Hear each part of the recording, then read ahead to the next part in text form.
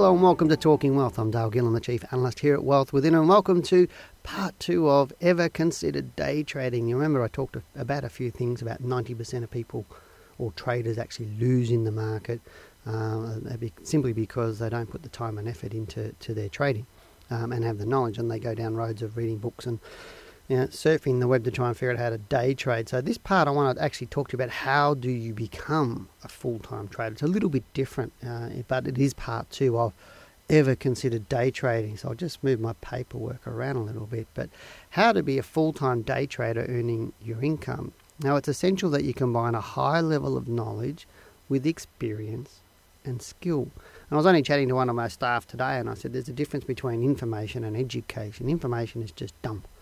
It doesn't mean you're being educated, and that's really where books and the websites that you go into, they're just giving you information. Information does not build experience, and it does not build skill, and it's not education, it's information. There's a huge difference, and that's one thing you need to understand.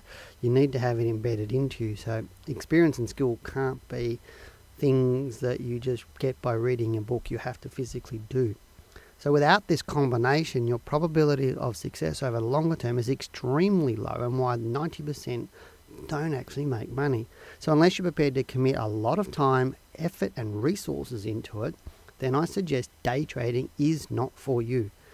A word of warning, or a simple word of warning, is that the market does not take kindly to those who attempt to take shortcuts and not gain the required knowledge, experience and skills.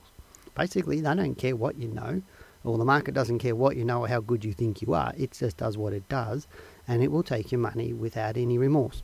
So if you don't have what it takes, or have what it takes to be a day trader, or you don't really want to commit to doing what's required that much, then what can you do? It's a very simple question. Now, to me, the simple answer is being a professional trader doesn't actually mean you work every day on your trading. It simply or you on the computer every day trading. It simply means that being successful at trading is generating your income and paying for your lifestyle. Whether you do it for one day or for 1 day in a month, or 30 days in a month, or 22 days roughly, which is business days in a month, is up to you. But day trade or trading professionally doesn't mean trading every single day. So as I said, this is a very important distinction about trading, and one I suggest you consider carefully if your intention is to become a professional day trader. Now, when I'm teaching students in our Diploma of Share Trading and Investment and our Advanced Diploma of Share Trading and Investment all the time, that if your goal is to replace an income, for example, let's say $100,000 a year, this does not mean you have to make around $2,000 per week from your trading. All it means is that the total profits from your trading activities over the course of 1 year needs to total around $100,000. So you can make that in one trade or 1 month. It doesn't make any difference whether you do it over one trade in 1 month or 12 months and 500 trades, as long as you make the $100,000. The goal is the important thing, not trading every single day. And that's a really, really big issue with day traders or people trying to trade. They think they've got to trade every day and have these set amounts they're going to make every week. Now, looking at your trading like this, looking at your trading in the bigger picture about having to make the total over a year, rather than taking the micro view that most people do of having to generate that $2,000 a week for trading activities, makes a dramatic difference to the psychology you take into the market, and more importantly, how you trade that market. It's really essential you get this point, because, as I said, so many people chase the market because they may have only made $300 this week, and next week they're trying to make up the extra plus what they normally should be making, and then it puts more psychological pressure on them. They make more mistakes, they lose more money. So you need to really understand this statement if you're considering trading the market for your profession, basically. Time commitment. Trading can be time consuming, and day trading, as I've alluded to, is very time intensive.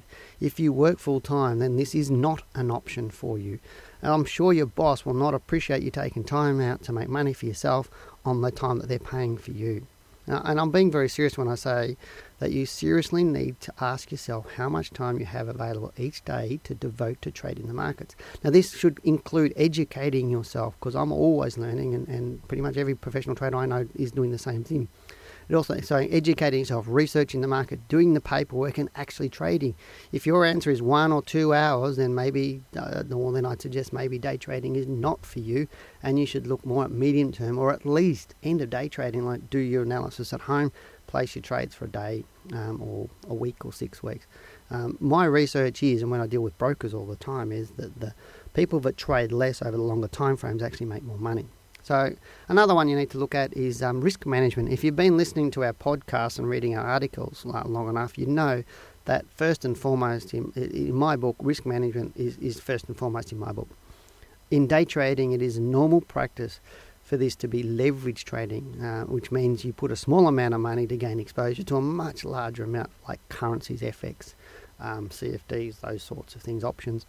In this situation, you cannot use normal stop losses that you do for your shares. For example, with leverage trading, you need to decide if you're going to use a fixed percentage stop loss, let's say 1% or 2% of your trading capital, or maybe you might even prefer a fixed dollar amount. And there really is no right or wrong answer here, as each individual trader will have their own preference based on how they trade, which is why education and experience are so important. The bottom line is you want to keep your risk consistent on every single trade. The one thing we know, or that we should know when day trading the markets, is how much we will lose if it all goes against us. Now, why are we doing that? Well, because in trading, this is the only element that we can control. So it's really advisable to take control. Remember, the only thing I can control is getting in or getting out. So once you're in, the only way I think control you have is to get out. So therefore, you need to make sure you're doing risk management correctly. Now, things you might like to consider. Now, in essence, I could write several articles and books and podcasts on this subject. In fact, a whole article can just be written about first formulating a strategy for yourself before we even get into how to trade. And there are a few pointers that I strongly suggest you consider. Number one, don't ever limit yourself to just day trading. View it as short-term trading instead. Remember, quality over quantity. And what I say to the guys is, if you want to speculate and maybe day trade for a bit of fun or challenge or whatever else, do that with a small percentage of your portfolio, maybe 10%. The rest you do medium. And it works very, very well, that strategy. Number two, it's all a matter of probability. Nothing is 100% except that it is 100% certain that you will have losing trades. Accept it. Get over it. You will lose on some trades. There is no one-size-fits-all strategy, and you need to understand that even if you have a 70% winning rate, that around 30% of the time you will lose trades. So you need to have a strategies to deal with it, as the losses will occur at random times. Number three, backtest. This is something you need to drill into your psyche. And yes, it may seem dull and boring, and yes, it may be time consuming. However, you do not ever fall into the trap of underestimating the immense value of this pursuit in testing your strategy and yourself. As I said earlier, if you're not prepared to do the work, then don't day trade. It's pretty simple. It's only via backtesting that you can gain confidence in your strategy and in yourself. Number four, ignore the larger time frames at your peril. A fatal error that the 90% of traders constantly fall into is ignoring the monthly and weekly and daily time frames, especially the first two. Weekly and monthly is one of the biggest mistakes I find most people make. They are vitally important as they provide longer-term direction. The intraday time frames like tick charts and 15 minutes, 30-minute charts should only ever be used as execution time frame if you're a day trader only. If you're more end of day or more medium term, you don't even need to worry about that. You would never go past or below a weekly chart. Day traders will need to go into daily charts. If there's no clear direction on the market, then don't trade. It's as simple as that. Becoming a successful trader, whether day trading or position trading over a short to medium term, is definitely a journey and not something that happens overnight. So be patient with yourself. Remember, knowledge, experience and skill. The main thing is really to enjoy yourself and profit from the journey. Lastly, do what the 10% do. I'm Dale Gillen, the Chief Analyst here at Wealth Within, and you've been listening to Talking Wealth. Take care. Thanks for listening to this week's podcast. For more information, products and services, and detailed show notes with a transcript for this podcast, head over to wealthwithin.com.au and click on the News and Media tab in the navigation.